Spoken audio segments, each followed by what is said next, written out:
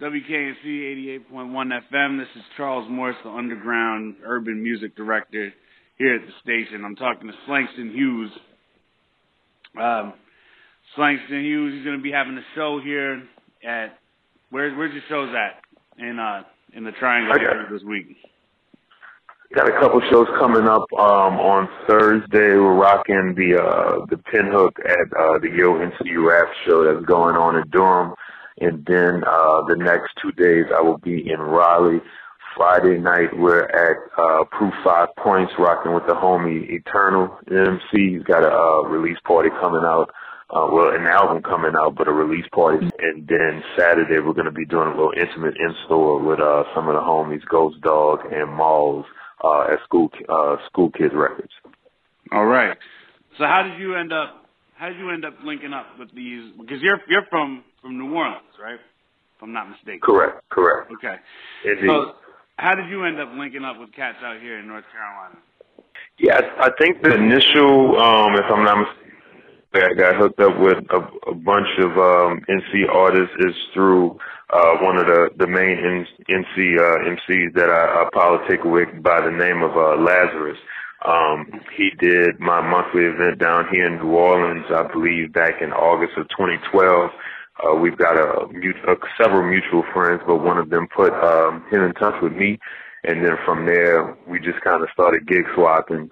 From then on, he came down and, like I said, he came down and rocked my monthly event in New Orleans. And then from there, I went up to MC and did a couple of shows, I think, in Greensboro and Raleigh. And this was probably around like Memorial Day weekend 2013. And just have, I've enjoyed the area, really dig the hip hop scene, have been able to fellowship and, just kind of build that bridge respectively, with a lot of different MCs in the area like Stave Comanche, and the homies like I mentioned, Malls and then Ghost Dog and whatnot.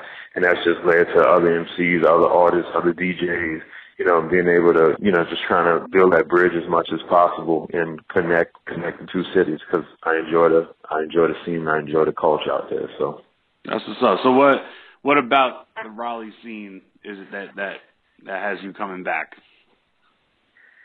I like it because it's, in my opinion, I find it unified. I'm sure I've seen a couple of tweets over the past couple of days that I guess give a different opinion, but from an outsider looking in, it's unified in the fact that, when you have the cypher on the Monday nights and the fact that there are ciphers all across the triangle, for me is something really cool to see and something I would love to see happen, within New Orleans, Baton Rouge, and Lafayette area. I think if we can do something like that, regardless if it's a cipher or several different events that are happening, or just being able to bridge that gap as much as possible and have an influx of those respective artists from those cities continuously travel back and forth, it'll definitely build up the culture and the local communities within those areas. So that's something that's always stuck out to me, that you have a variety of different artists of various subgenres of hip-hop in Raleigh, in Durham, in Greensboro,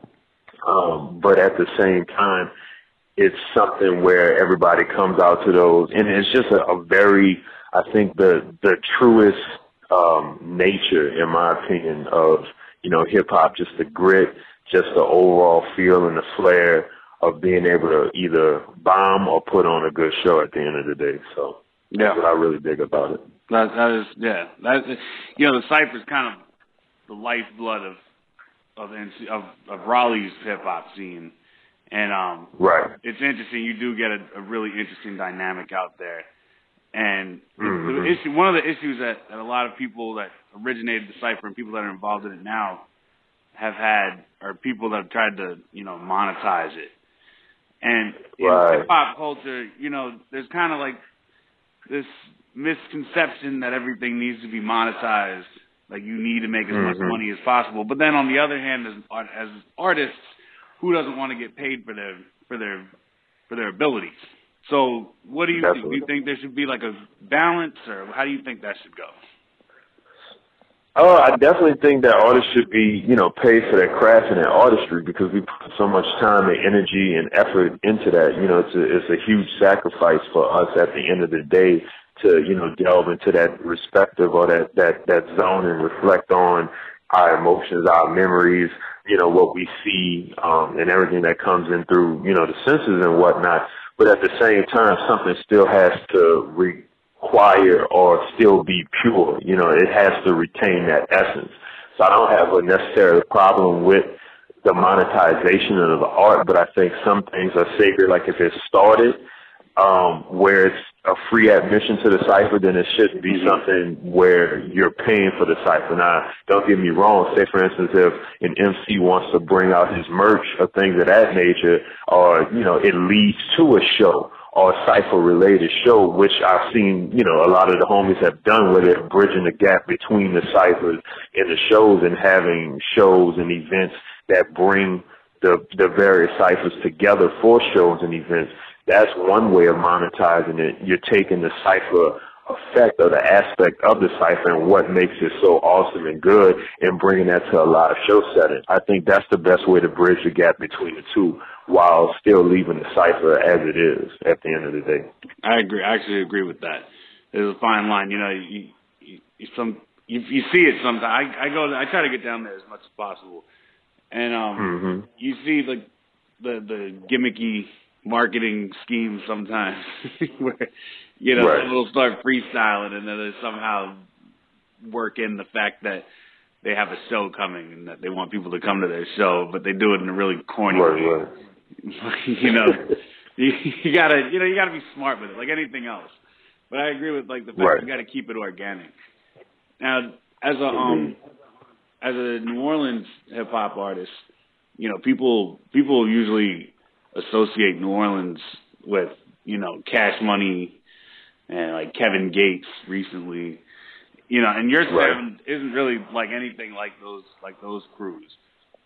You kind of have more like a grassroots hip hop feel. Like, is that what I don't know much about New Orleans hip hop. So is that what's real in New Orleans, or is that like something that you kind of carved out for yourself?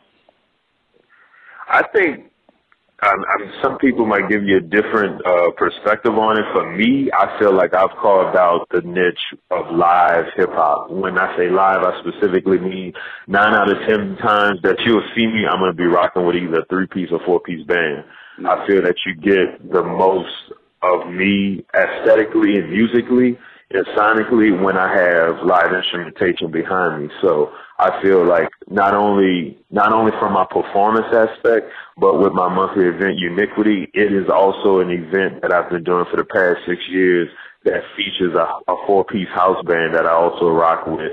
And, it allows, not only hip-hop cats, R&B, various vocalists and spoken word artists to rock with those musicians. So that's where I feel my niche is, but there are several different subgenres, within the New Orleans hip hop scene. Obviously bounce is a very huge, part of the culture, and it's, taken off and it's worldwide at this point in the game. So that's definitely a big part of New Orleans hip hop. The live instrumentation is a part of it. Your gangster rap that is similar to Kevin Gates, that's similar to Boosie, is a big part of it. It's just a lot of different things, a lot of versatility and variety that's going on. That at the end of the day is still authentically New Orleans hip hop with the way that we deliver it, the slang that we use that is very accustomed to our neighborhoods and specific demographics. And, it's culturally referenced at the end of the day. Like, you'll hear different things or different street names, Mardi Gras, Superdome, et cetera, et cetera. So there's a lot going on, but it's always going to be authentically New Orleans at the end of the day. That's what's up. Yeah, New Orleans, you guys do have crazy sound, unique sound. And that is one thing I know about New Orleans hip hop, is that it is just really diverse. I'm from New York. I'm from the Bronx, born and raised. I came down here in North Carolina to go to school. And in New York, we like to think that we all have a different style among the boroughs, but you listen to New York hip-hop, it's New York hip-hop. It's great. In my opinion, that's my preference. That's where I'm from. But, the difference between the two is you guys are so diverse in the different cultural backgrounds you bring into it. And, you know, I see like in North Carolina, you see North Carolina artists kind of lean more towards the New York side of things. You know what I mean? Like the flow and everything is really reminiscent of New York. So, you know, coming up, doing stuff with artists in North Carolina, what are your goals? You want to try to like, collaborate and kind of bring some of your sound over here? Like, what are your feelings on that?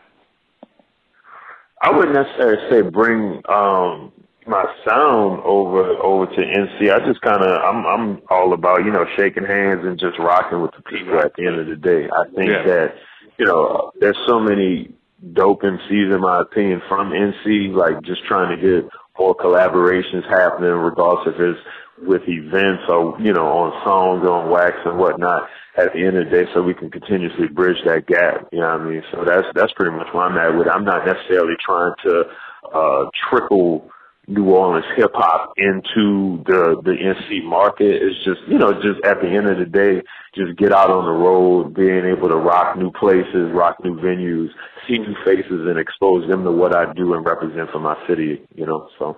Yeah, nah, that's what's up. So so you said you're doing the mini tour. So what exactly, what are the stops on your mini tour? What cities are you going to? So, I mean, with that, pretty much what's going on right now, these are going to be popping up, Lord willing, a lot over the next couple of months. So when I say mini tour, it's just pretty much like 3 days in and then come back, you know what I mean, on like a Sunday or Monday and whatnot, because, you know, still over here with the day job trying to pay a couple of bills with that and pay more bills with the rap money. Yeah.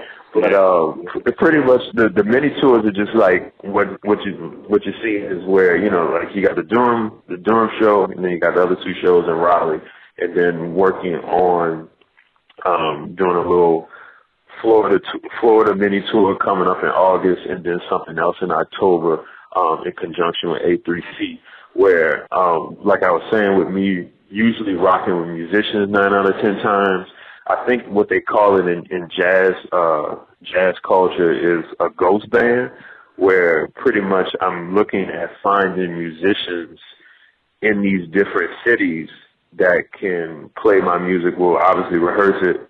Since it's transcribed now, all of it's pretty much transcribed. Get that music to them in PDF format or whatnot electronically, and then from there let them look at it, let them learn it, and then let me come out and rock with them, whether it's a band that's already, you know, been put together or a loose set of collective of musicians that are put together for a specific show, and then rock those shows within those respective cities. So that's the whole microcosm idea behind the mini tour effect that's going on right now. It's just me being able to hit the road as much as possible and way more than I've either been willing to or wanted to in the past, to be able to give people the full aspect of what I do and how I rock. That's what's up. Like, you know, here in at NC State, we have a rising arts entrepreneurship program, and there's a lot of young musicians that are in that program. And even though you said you're still rocking the day job, you know, even being able to get out there and go on tour, even if it's a mini tour, is still an accomplishment. And you know that because, you know, booking a tour is not easy. Oh, yeah. Definitely. Yeah, it's crazy. I've done road manager work for artists in the past, and it's nothing like it. It's fun, but it's stressful too. But for young artists, you know, you're going to be rocking, especially at that show at School Kids, you know, you're going to be rocking with a lot of students and stuff that are aspiring to even get to the level you're at. What's your advice to anyone who's just like started from the down bottom, trying to even get to the point where they're touring? My advice is something that I usually try to adhere to myself on a daily basis, because at the end of the day, you know, I feel like we get so impatient as artists and as musicians and entrepreneurs with what we're trying to achieve that it's going to take some time. So I always stick to the adage that, you know, this is a marathon, not a sprint at the end of the day. You know what I mean? So I'm always trying to do at least 1 to 3 things on a daily basis that's going to put me in a better position to further myself, you know, my career and my artistry. So that's pretty much the best advice I can give. Just be authentically you. Because, I mean, if you know, when you meet me or whatever, a lot of people, since I've been rapping, have always said, oh, you don't really look like an MC, you don't look like a rapper. And I strive on that because I don't want to allow my appearance to defer you from the music that you're going to get in the live show that you're going to get at the end of the day. So it's all about being authentically you. Like, I'm a geeky cat, you know what I mean? I love the color purple. I enjoy snowballs. I read comic books and whatnot, but I rap, you know what I mean? Yeah. And in my opinion, I rap pretty well. So I'm at a point where I'm trying to authentically give you who I am, but at the same time, always attempting to not rush that effect or rush the artistry at the end of the day. So that's all I got is this is a marathon, not a sprint. That's the best thing I can say to anybody who's trying to come up in the game. That's absolutely right, especially in hip hop. You know, a lot of hip hop artists kind of get caught up in this, you know, this misconception that, you know, rap money is fast money. I mean, I get it all the time. I get submissions from artists constantly. And, you know, try to give them positive feedback or constructive criticism. But at the end of the day, you know, as you said, being patient and sticking to, you know, your brand and your script is really what's important. Because, you know, Rome was built in a day, like they say. Indeed. So what are your upcoming projects? What can people who are about to be introduced to you expect in the future from you? Well, hopefully as soon as we get back from NC, you're going to be putting out this maxi single called Champion Song, produced by a New Orleans producer by the name of N.O. Bricks. And then what I've, you know, been doing is trying to infuse that live sound with the production. So we usually kind of bring about a dichotomy where you have the original version of the track produced by N.O. Bricks and then have that flipped by my band, Four on the Flow. So once we get everything together, get it all mixed and mastered and whatnot, Champion Song will be coming out. And shortly after that, probably in about 2 to 3 months, I would say like early fall, or at least right at the beginning of the fall season, officially we're going to drop a three-track EP with one of the homies from Boston named Sundog, and that's going to be called Spring Forward. So those are the next 2 projects I have coming out in the next couple of months. Okay, and how can people get those? You can definitely, Champion Song is going to be released. You know, it's going to be obviously free streaming on SoundCloud, but it also will be available for purchase on my Bandcamp, SlangsonHughes.bandcamp.com. And then we're going to drop the 3P, Spring Forward is definitely, we're going to put that out on all the digital retailers. So it'll be on the, you know, the Bandcamp, it'll be on the SoundCloud, as well as iTunes, Google Play, Amazon, etc. So. All right, great, man. So when you're writing, how much emphasis do you put into current events? Because there's a lot going on right now, especially as far as it pertains to us in hip hop culture. Like, how much do you focus on that? It's coming up a lot more. It's becoming way more prevalent in my music than it has in previous years, just because, like you said, there's so much going on directly in front of us on a daily basis. It's just hard not to be affected by it. It's hard not to have that be infused within your music at the end of the day. So, I mean, even if it's like a quick snippet for 4 bars, it's happening. You know what I mean? Where I'm interpreting the things that I see and my feelings about them within the music. So it's definitely something right now that is prevalent in happening directly within the music and my writing process. Absolutely. I feel like right now, and for hip hop culture, there's never been in modern days, like, you know, after like the 90s and stuff, there's never been a time in hip hop culture that we've all needed to be more unified as far as everything that's going on. You know, and I feel like rappers, good rappers who have that sense of responsibility as, you know, storytellers and artists have that responsibility to like keep us all on track, not let us get carried away and, you know, dividing each other and hating each other, but, you know, looking at the big picture. Would you say, like, especially everything that's going on with, like, the tragedy that happened in South Carolina, this past week. You know, it's for us in hip hop culture. I feel like it's our responsibility in hip hop culture to keep everybody, the young generation especially, you know, on task and not get caught up in the hate.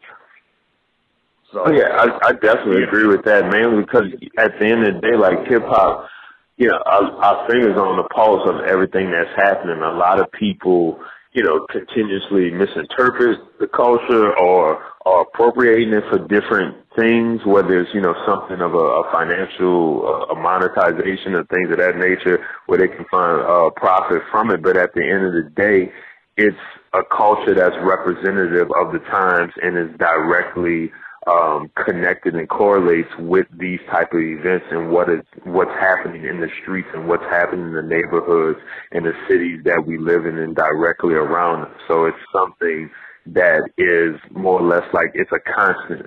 It's a heartbeat of of our lives at the end of the day, regardless of, like, a lot of people, you know, there's some people that might say they don't listen to hip hop, but you can't get away with not hearing it, even if you don't directly or daily listen to it. Absolutely. So, I mean, it's something like it's happening. It's very prevalent in popular culture as well as the music art form at this time. So I agree with that wholeheartedly.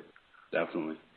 All right, man. Well, I think we're about out of time, but so we're gonna see you at Pinhook on Thursday. Right. Indeed. Yes, sir. And that's a paid event. Correct. $10 at the door. And right. We got you at 5 Points on Friday, rocking out with Eternal for his album release party. I'm actually gonna be there, so I'll get to meet you and politic with you and everything. And Saturday at School Kids Records. Correct. All right, man. And what time? Like 9 o'clock? I think we're doing it at 6. At 6? We're doing that a little early. Okay. Yes, sir. All right. Yeah. Well, thanks for talking to us. And look forward to hearing your music. We're going to be spinning some of your records out here on KNC, getting everybody ready for your show, getting everybody acquainted. And we look forward to seeing you do your thing live, man. The whole live instrumental hip-hop thing is definitely dope. So I know I'm looking forward to hearing it. So, yeah, I'm definitely looking forward to get back out there and appreciate the opportunity to be rocking with WKNC. So give thanks for that. All right, man. Well, thanks for talking to us, and we'll see you there. All right, sounds like a plan. Peace. Peace.